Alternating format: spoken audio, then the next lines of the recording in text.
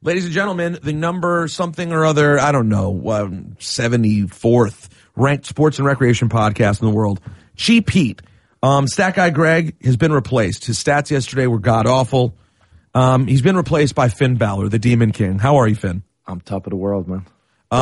Big day. The morning of your debut at Madison Square Garden, and you were just telling me in the radio interview we did, this is the last one. This is the last venue you have to conquer. Yeah, this is the last kind of bucket list landmark venue in wrestling that I haven't performed at. Wembley in the UK, Arena Mexico in Mexico, Korakuen Hall in the Tokyo Dome in Tokyo, and MSG in the United States of America. Do you remember who you worked with on each of those shows? Oh, I've worked at all those venues. Now many. Yeah. Do you remember the first? Is there any that stands out? Wembley, I only wrestled once. That was NXT TakeOver London. That was against Joe. And that was one of the most special nights of my career. Was it nice working with Joe on a night like that? Oh, honestly, man, I've probably learned more from Joe inside of the ring than I have from anyone. Really? Yeah. Yeah. What is it about Joe that makes him so... I don't. He kind of turned me from being a wrestler into a fighter. You know, he made me fight him. And it kind of transformed me from a boy to a man, I believe. You know? Is he stiff?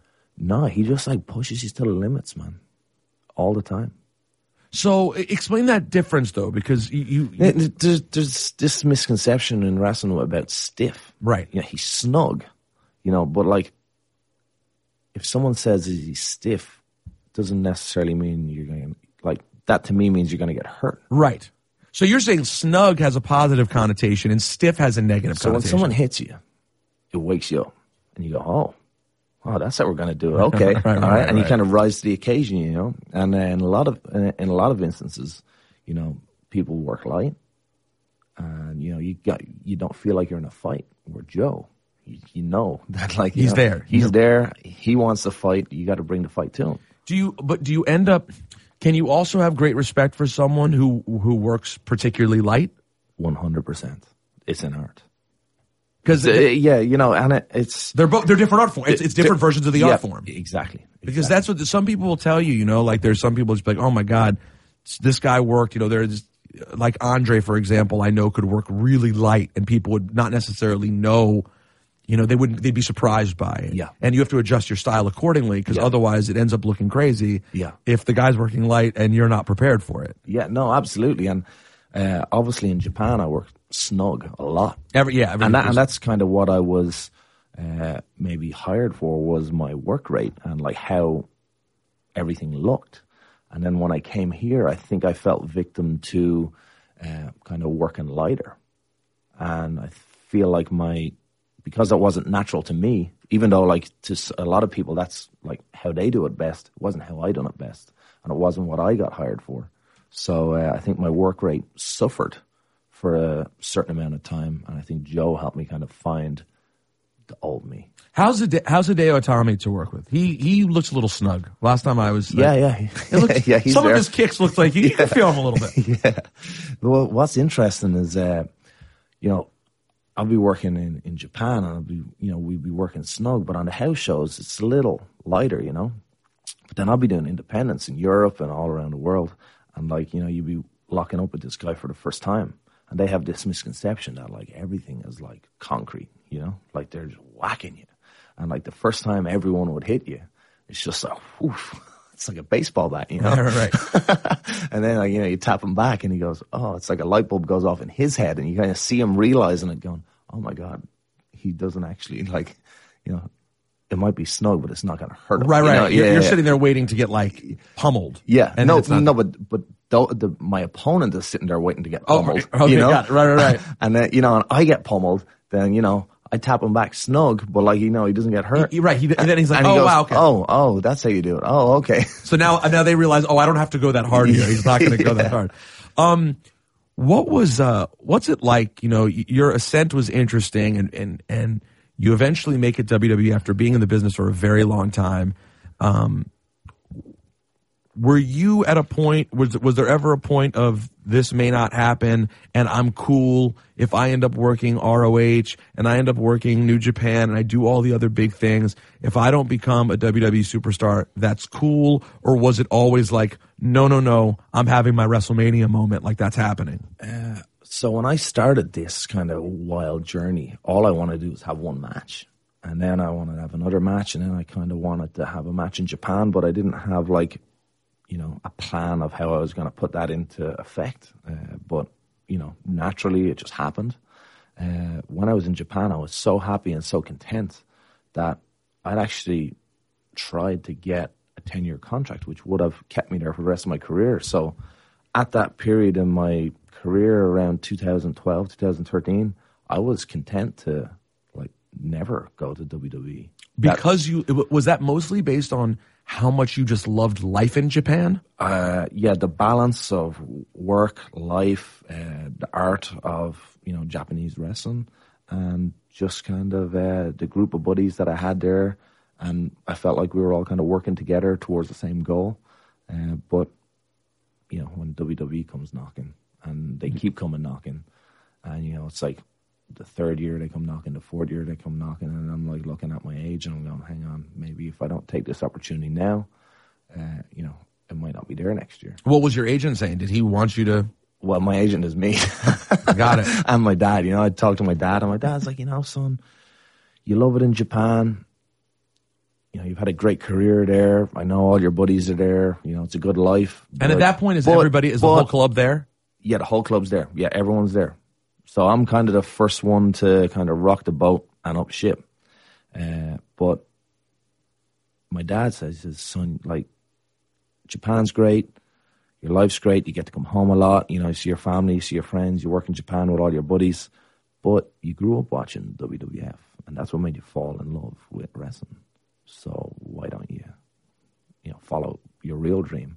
And I think he kind of made me see kind of, the trees from the woods, so to speak. And, it was the best decision I ever made, man. I haven't looked back. So real quick, what was that lifestyle like though? You guys are there, and I've had the privilege of getting to go to Japan a couple times in the last couple of years. Yeah. Actually, you were just standing there in the room with our promoter who brought us out there last year for a concert. We had a ball. And the one way I describe Japan to people, and I've really only spent time in Tokyo, with the exception of like a day trip. But there's something incredible about it in that it feels absolutely like the most foreign place I've ever been to. And I've been to a lot of places, but I'm like, it's the most foreign feeling place ever. And yet the most at home you will ever feel being abroad.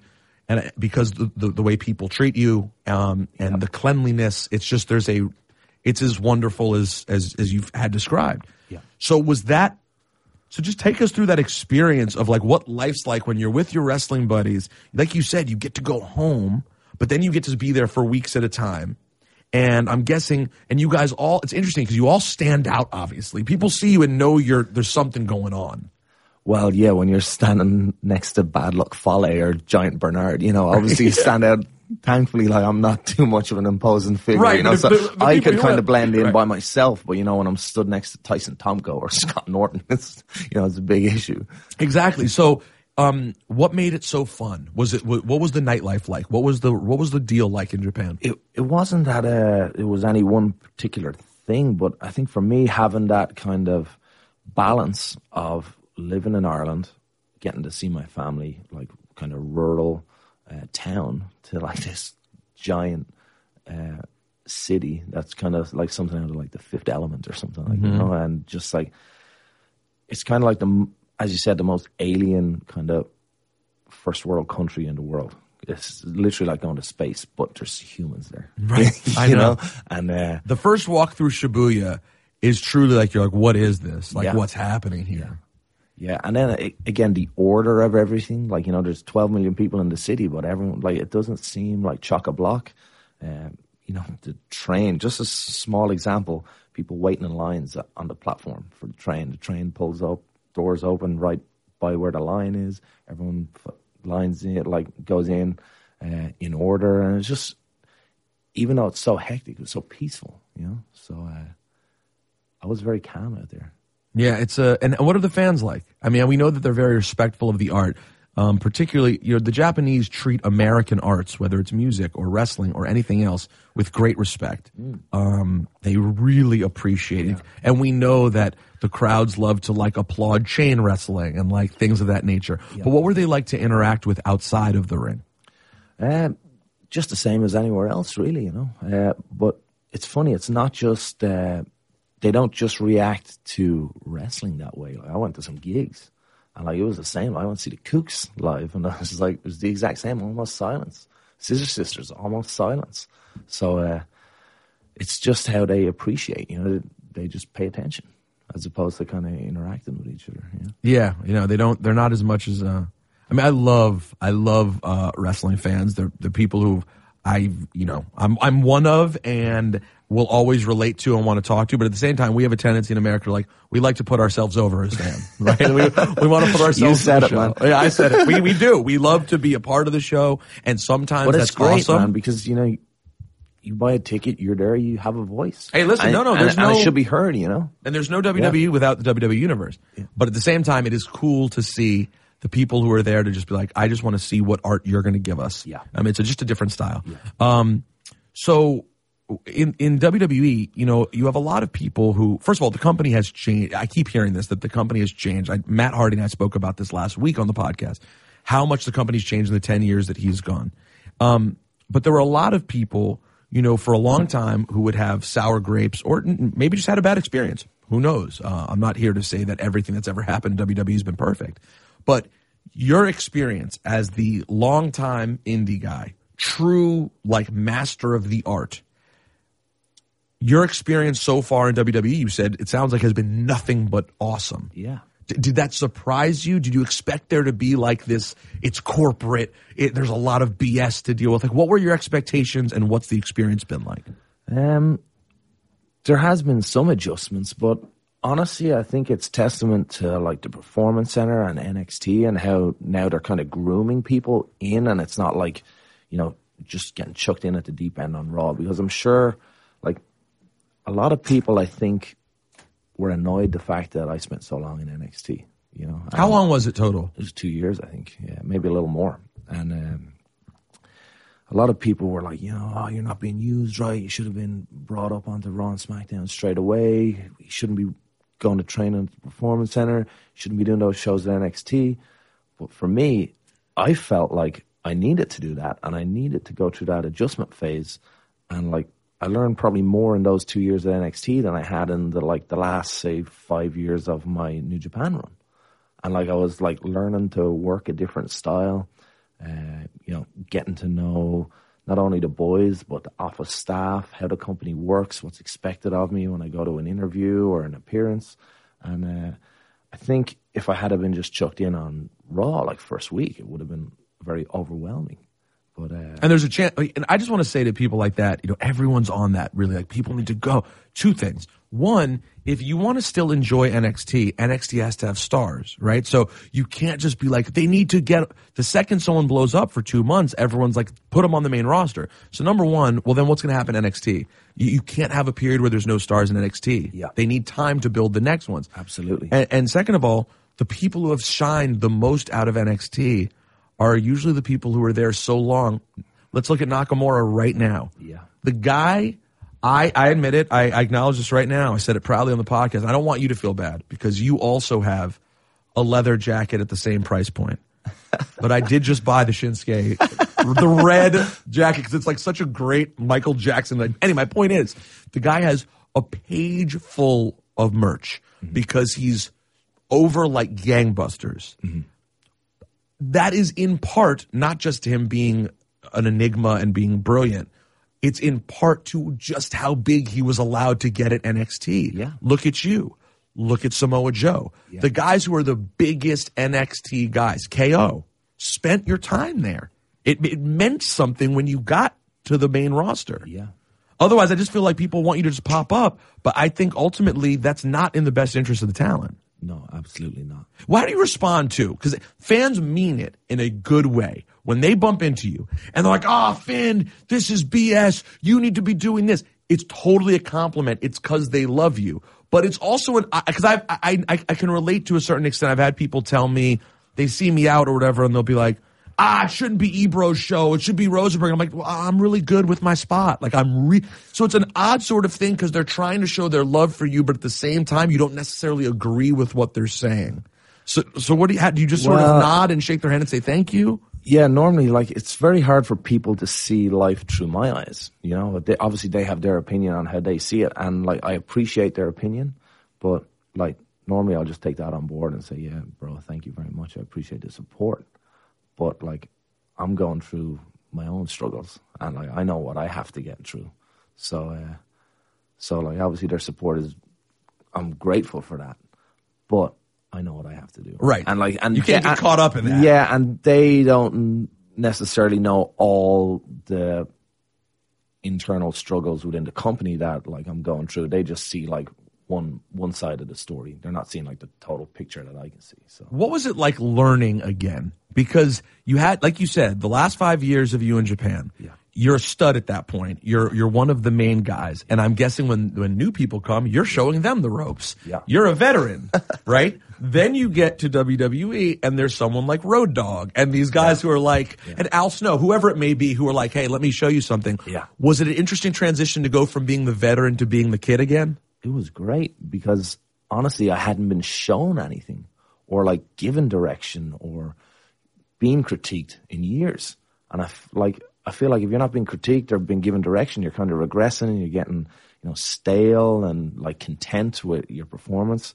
So like getting to come to NXT, I remember like about 6 months into being at the Performance Center, I remember like waking up on like Tuesday and going in and having to do like rolls and back bumps and like shoot off the ropes. And like Terry Taylor pulls me saying, what's up with you today, man? I said, I'm just bored, man. This is stupid. Like, what am I doing here? Like, I've just wasted 6 months of my career. And he goes, Finn, what you're learning now is going to add 10 years onto your career, because if you had kept wrestling that reckless style that you were doing in Japan, you would have maybe lasted 2 years here. But now I'm giving you the tools to hopefully go for another 5 years than you should be able to go. So like little things like that and like, adjustments and tweaks to the way I was working has really like helped me. Was there one specific thing that if you were to go back and watch a match of yours from 6 years ago, you'd be like, oh, why did I always do that like that? It was wrong. Oh, just like a missile drop kick off the top rope, land on my back. What was it just doing it too much or the way you did it? No, just doing it too much, yeah. Like you can't do that all the time. Yeah, no way, man. There's small things like, I'm sure like I can't even like pick one right now or like even if the people would notice it, like different things that I would do, but like there's so many small nuances that have changed thanks to like Terry or thanks to like Road Dogg or Hunter or Matt Bloom or even like Robbie Brookside with like facials, like, and like sometimes like so many times in wrestling when you're training, like you're kind of trained once by your local trainer, how to do a headlock, how to do a headlock takeover, shoot off, drop down leapfrog, hip toss. And then once you kind of do that, you go, okay, what do we do next? Oh, we do some suplexes. Okay, what do we do next? Oh, we do some like punches and strikes.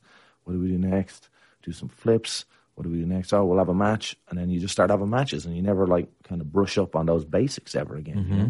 So, and like a lot of people just go through like a 10-year, 15-year career with having like practiced a headlock, which is like, or a lockup, the fundamental beginning of every match. They've only like practiced it like, 2 weeks, 10 years ago.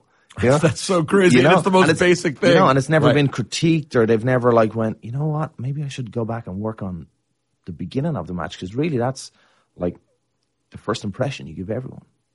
Yeah, apart from your entrance and your music and all that, which is something that I really worked on in WWE. But like when the bell rings, the first impression you give people is boom, that lockup. And like how many people overlook that, right? And like getting to work with Robbie Brookside on that was something like that was really important to me. And obviously, I've been very fortunate that like I trained in England, then I trained in America for like a short amount of time, but then I got retrained in the dojo again. Then I done a little bit of training in Mexico, and then again in the Performance Center. So I've had like periods of training, learning, right? Yeah, and like where people were picking apart what I was doing. So I think, you know, if there's any, you know, up and coming wrestlers out there, I think definitely pay attention to the fundamentals and go back and, you know, don't worry about your backflip so much, you know. Well, it's funny that you say that, though. It makes me even think about the way I do my stuff, because I'm 37 now. I'm now considered, no one tells me what to do anymore, really. Yeah. They may be like, oh, this topic is what you should do. But it's like, well, when was the last time I sat and was like, I need to just, you know, work on being a host? Like, what am I doing? Am I critiquing my interviews? So it's interesting. If no matter what your path is, it's important to not completely get away from fundamentals, which we can so often take for granted. One of the things I find most fascinating about the wrestling business is the communication or lack thereof that you have with the people that you're working with. And obviously it depends who you're working with. Like, you and Joe could have a match in the hallway right now and you wouldn't have to talk, right? I'm guessing the two of you could just go work right now. How obviously you learn somebody, but the thing that I find fascinating is when you get to that point with someone, is it simply just the way each of you are moving that allows someone to know what you're doing? Because it's very complicated to an outsider. It's a dance routine. It's doing a full-blown dance routine with someone where you can, like, say one word every blue moon, but there are periods when I can tell they have not said anything for 3 minutes, and you guys are still doing stuff. Is there a way that you can describe how one is able to do that? It's about like reading body language and almost having, especially with me and Joe, I felt like towards the end of our run in NXT that like we could almost like anticipate each other's moves. And like even by listening to the crowd, I knew what he was going to do next before he even done it. And I remember one of the editors of one of our shows came up to me when we had the match in Massachusetts for the title in Lowell, Massachusetts, where Joe won the title. And I remember one of the editors of the show, they recorded that for like an NXT DVD. And he said like normally there's in every match some point that he has to like edit something or like, you know, a spot call. He's got to like trim it out or, you know, or change camera angle. He said there wasn't one. Like on every angle that he checked, didn't matter. There wasn't one he could use any take of anything, and it was just me and Joe were just like working in harmony at that moment. Flip side, you're in Japan. Yeah, they say you're going to work with ex-Japanese wrestler who you've never worked with. Yeah, who speaks no English. Yeah, I'm guessing you have limited Japanese. Limited. Yeah. Do you speak wrestling Japanese? Yes, most.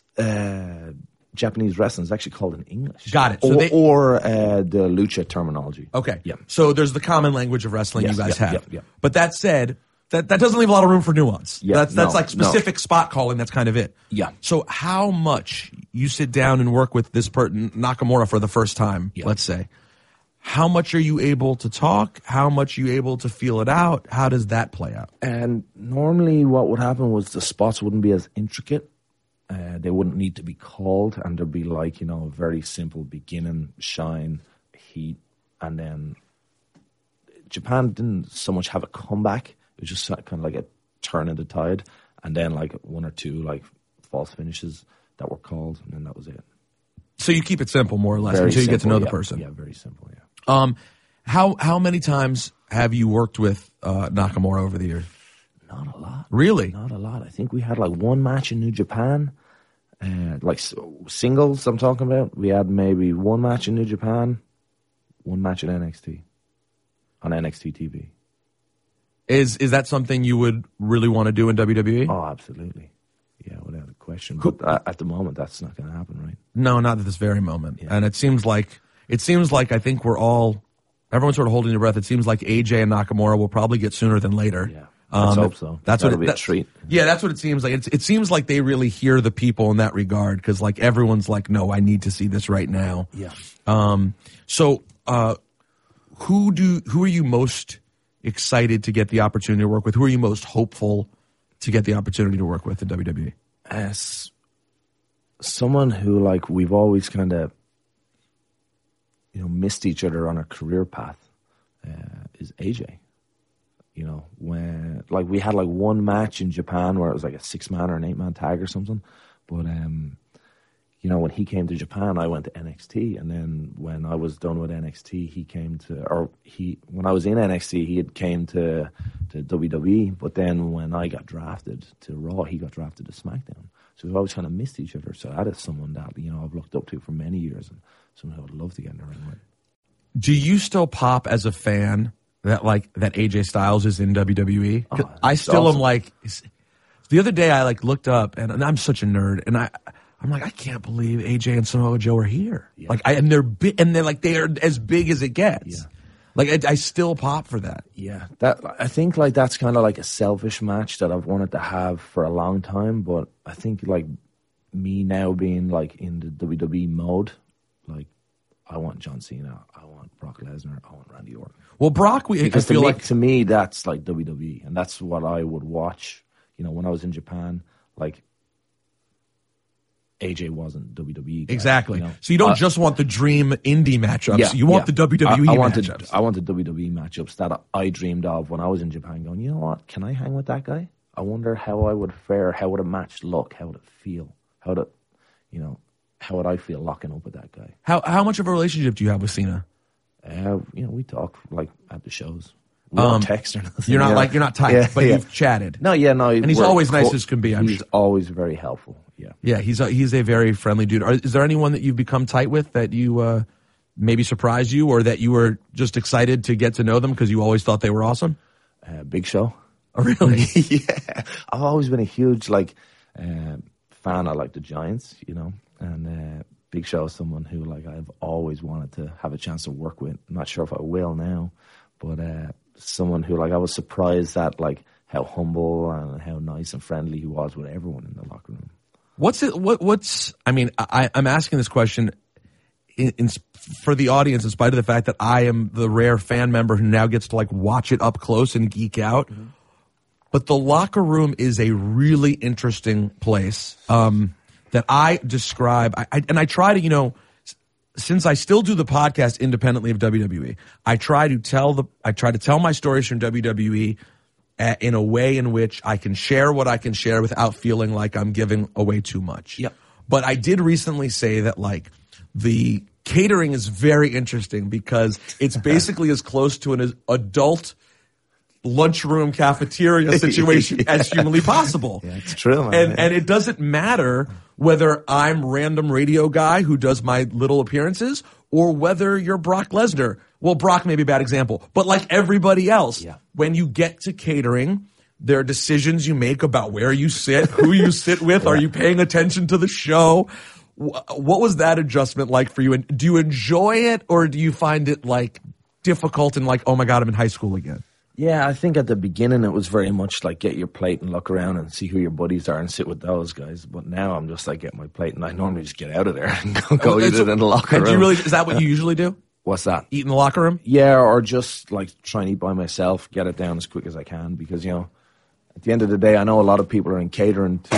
Why are you? There's a ladder coming in here, man. I don't want no trouble. Cast one. Why are you bringing a ladder and a title in the middle of our interview?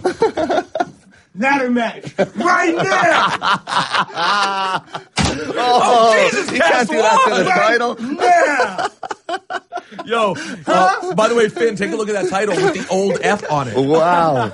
Oh, wow. I can't help myself. I'm sorry. Yo, cast one. Is this a sign that though? What is that? We should get the WWE guys to start signing. Yes, we should. We should get a Sharpie for it. Is this a replica? So if you guys, Yes, it's a replica, but he got that replica from the 80s somehow. Wow. Or early, I guess, or 90s. That's a beautiful title. Thank you, Cast One, for scaring everyone. leave that there. You think about it. I like the way it's like a wooden ladder. Like he's going to do some painting or something, yeah? I've never seen that ladder in a match before. So wait, so day of Italian city electrician is what it says. Oh yeah, by the way, because we're in a union building, so God knows whose ladder that actually is. Yeah, don't try to use that at home, kids. So you day of shows, you try to just mostly focus on your own and sort of relax. Yeah, I'm there to work, man. I'm not there to socialize, and I probably get a lot of heat with a lot of people that are there just hanging out. Well, do you sense that you have gotten that, or do people find you just likable enough, or A, you're high enough on the totem pole that it doesn't really matter? Because those things are all relevant, right? Maybe they are, but like I don't ever take that like position on the totem pole into consideration, or even consider myself high up on the totem pole. But for me, I'm there to work. Like, I'm not going to barge into your studio when you're working and go, "Hey man, what's up? How you doing? How's the family?" You know? Right. So like I hope that, you know, people don't read into my demeanor on show day at 6:30 in the afternoon when we're about to go live. That that guy, he's a douche. Yeah, right. What's wrong with that guy? No, although I've seen you seem like one of the guys there's different variations. There are people who are totally loose. There are people who are, as I said this on the podcast recently, there's people like Dean Ambrose I've literally never said a word to. Yeah, well, I've said maybe one more word than you. Okay, because day of, I see him, and here's the funny part about Dean is, obviously my job there is to work with Renee. So I'm always with Renee, right? I'm sitting, going over notes, chatting, and doesn't matter. You never see Dean. He's a guy who, when he's there, day of show, you might see him march into catering for a second, grab his coffee, march out, but you can tell he's a guy who's focused. Yeah, he's focused, and he's taking it to. And then there are guys, maybe they don't have that much to do that day, or they're done, or once they're done, they don't give a damn. Yeah. But it's just different for everyone. Now, the one tough question I got to ask you is, someone, I think, tweeted me this, and I hadn't really thought about it when I mentioned having you on. They were like, "Yo, it's been a long time since Finn's been featured on a pay-per-view." And we have... not really. How long has it been? Well, I was in a main event at that Extreme Rules, so that was 5 weeks ago. Wow. It's been a full 5 weeks. Yeah. How do you recover? God, well, hold man. on. Do you feel, I'm losing steam. Are you happy with where you're at right now in the main event picture on Raw? I'm just happy being on Raw, being featured every week. And that was the thing that sort of stood out to me, is that I was like, all I know is what my natural connotation of you in my head is, and that is that you're a guy who gets a lot of time. I feel like you always have a lot of time, and I feel like right now we were in a moment where we thought maybe you'd get Brock Lesnar in the immediate, and now it appears that won't be in the immediate. Although I guess none of us really know what's going to happen after Sunday. Yeah. But so you're just generally happy, being healthy and active every week. Listen, man, after going through what I went through for 6 months. Just, being back on the road, being back in the car with the boys, being back on the show, feeling the energy in the ring, and actually kind of still finding, my old self and getting comfortable with my work again. That's all I'm happy with, Was Mania season tough? Yeah, it was. It was interesting because the rehab was going really well, that I was almost ready for Royal Rumble. And there was talk of me, potentially being ready for Royal Rumble. And that was out there. People definitely talked about online too. And I missed that, by a small window. And then once I'd kind of missed that, I hadn't really heard anything. And, rehab was still going well. And they were talking, "Oh, yeah, well, Mania is just around the corner, So, "Oh, okay, cool." And then, I got cleared by the doctors. And they're like, "Okay, well, it's kind of a little late to kind of feature you in a program. We don't want to throw it away. So, we're going to hold you off till the night after." And obviously it was kind of bittersweet. Obviously it's great to be cleared and starting to feel better. But obviously kind of the target, the whole 6-7 months of the rehab was get ready for Mania and come back with a bang. Having to watch WrestleMania from, one of the suites. That sucked, to be honest. But in hindsight, I wasn't ready. I was back on the house shows. I was kind of getting my feet Oh, yeah, back. that was the part that was funky about it. Is you and Triple H. I saw you guys work the week before. You were ringside. Yeah, I was ringside at Westchester. That's right. You worked the show. Yeah. And then I was and I remember going to the podcast and being it's crazy because it's rare that you see a name as big as you doing house shows, but you're still not coming back for the big show. And I remember when they called me up and they said, you're going back on the house shows, but we're keeping you off TV. I was like, "Is that normal?" And they're like, "No, it's not normal at all." I was like, "Okay, well, if you guys are cool with it, I'm cool with it." Because I just wanted to wrestle at that point. And, a lot of people were like, "Oh, why the hell isn't he on TV? Why isn't he back on Raw?" But, I wanted to be back on Raw, but I wasn't ready. Even I felt when I finally came back on Raw, I wasn't ready. It took me about a month to kind of finally get my feet going and kind of, firing on all cylinders. It takes a long time, man. Like, you can kind of do the moves and you can be there and you can be present, but to actually be like feeling it. I was going to say, and feel you're really out there good. And feel confident in everything you're doing and like get all your peripheral vision back, not be like so like, tunnel vision. It took a while, man, and it's only kind of starting to get there in the last month. What other sports are you into? I'm into football or soccer. Soccer? Yeah. Who's your team?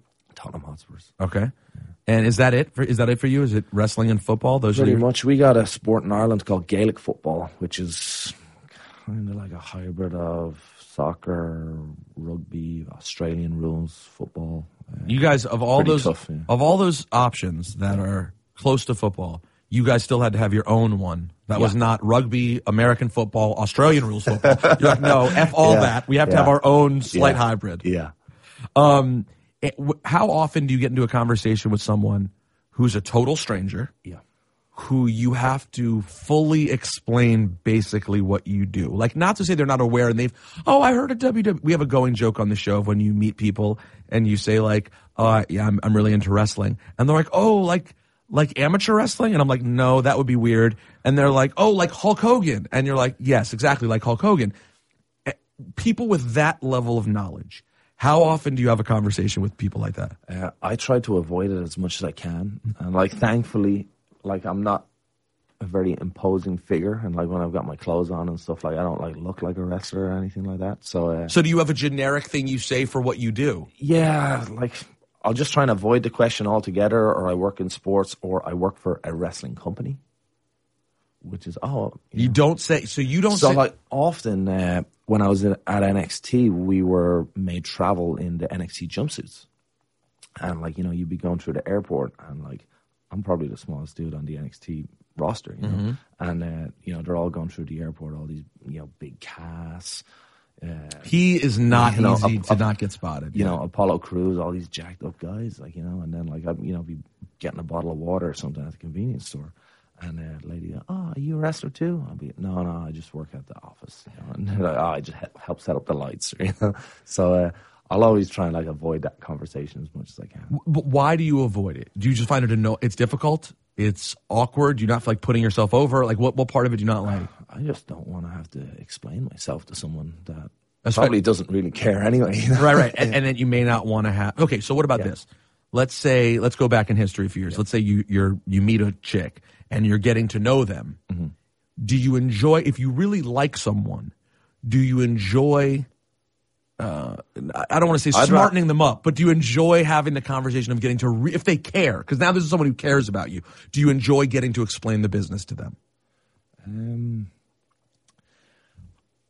The only thing I can relate that to is like my buddies back home in Ireland. Okay. And they don't get it at all. They just think like wins, losses, like they're like keeping track. Yeah, like rock and roll, So like trying to get to explain the business to someone, maybe I just don't do a very good job of it, or like I'm leaving out like crucial pieces of information that I take for granted, that like I just think people should know. So. Because you're too in it, you're just too deep. Yeah. What and how big? How many? You're five. You're one of five. Yes. How many boys? How many girls? There's 4 boys, 1 girl. And how into the product are they? Like, do they watch you a lot? They have gotten more into it now that I'm on Sky Sports, which is the local sports channel. Yeah. So it's easy enough for them to watch. Yeah. And what about your parents? Oh, they're huge fans. So they always were? Followed me all over the world.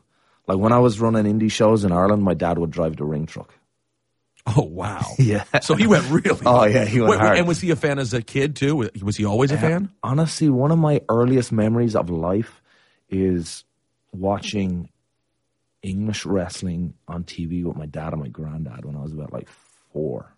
Because English wrestling was so popular at the time that was the Saturday afternoon show that you would have to watch to get like the soccer results. They would like flash them up on the screen, the soccer results, because wrestling was more popular than soccer at the time. Jeez Louise. Yeah.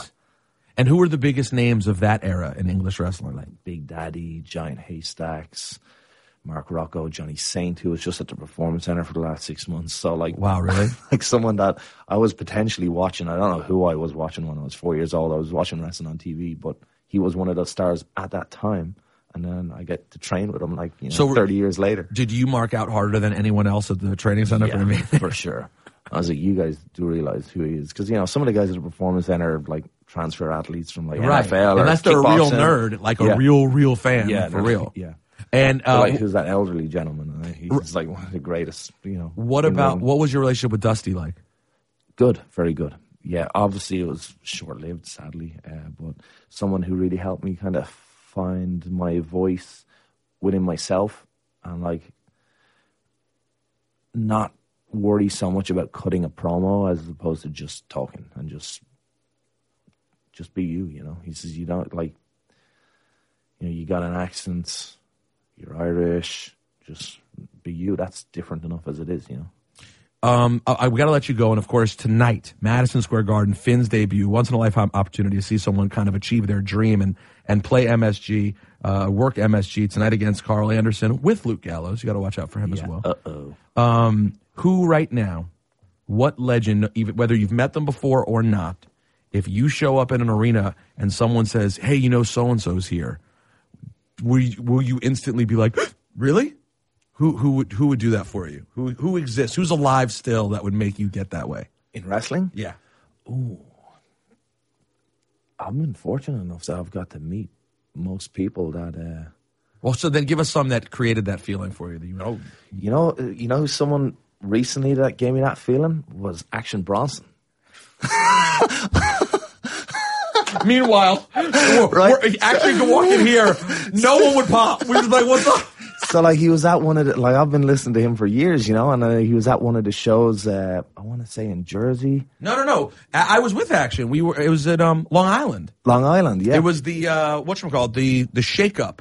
Yeah, and it was the day that I had the match with Jinder. Yep. Oh, yeah, that's right. Yeah, and I got to meet Action beforehand, and I was, like, popping like crazy. That is not what I said. So how big a hip-hop fan are you?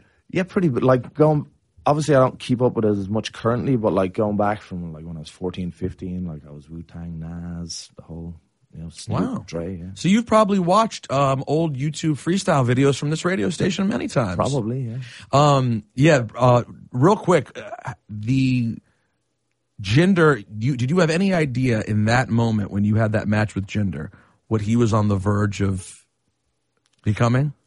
I did, yeah. You just look at him, man. I know. Yeah, I think if anyone couldn't see the potential, they're blind, because I think he's a perfect heel for this business. I know there are a lot of people who go through the like, he doesn't deserve, and I don't quite get it, because I'm like, well, how long do you have to be around? What work is deserving of getting a run? Does it mean like, so you're only deserving if you've gotten a push previously? Because I almost feel like you deserve it more because the guy got the worst looks ever. Yeah. Like one after another of like, no one could make this gimmick work. Yeah. And now he finally is in a spot where he busted his ass, and you're bound to get it. Still busts his ass, man. Yeah. No one works harder than him in the gym. I've seen him. He brings all his meals with him. He's got like gallons and gallons of water he's chugging all day. He's relentless. Is there anyone else, last question, anyone else right now besides Jinder who's really made you step back and go, whether on mic or in ring, that you're like, whoa. The Miz. Really? Yeah. And like someone that before I was in WWE, I didn't really get. And like since I came to WWE and like seeing the way he carries himself, backstage, on screen, and getting the opportunity to work with him on Raw, 100% class act. Yeah, I'm a big fan. And again, you talk about perfect heel. Yeah. Like the thing I love about The Miz is he will always be booed. Yeah. It doesn't matter. He wants to be booed. Oh, he wants to, and he will always get it. And like I had a moment the other day where I said, man, you know what I love about Enzo and Cass right now? Enzo gets truly cheered as a good guy, and Cass gets booed. Like it is a good old fashioned, the big guy turned on the little guy, and everyone's falling into line. Yeah. And as much as I love everyone cheering for whoever you just find is good, it's nice when there's a time when the show just works out the way it's supposed to work out. Finn, speaking of things that worked out, we're glad as wrestling fans it has worked out for you.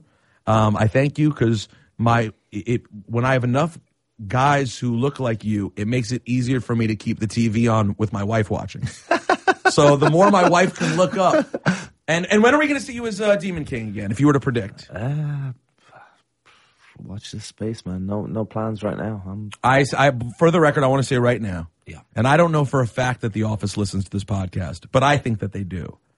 If it doesn't happen at SummerSlam, I'm going to have a real conversation with someone. I don't know who, but I'm talking to someone about it. We need it at least 2-3 times a year. Like, I want to know if it's a meaningful moment, if it's a match that is truly a big deal. I want the Demon King. Do you feel the same way or no? Absolutely, but it has to be meaningful. It has to be meaningful. Not the first match of a story. Yeah. The culmination of that story. Absolutely agree. Deserves the Demon King. Correct. Thank you, Demon King. You're welcome. I'll see you at the Garden tonight.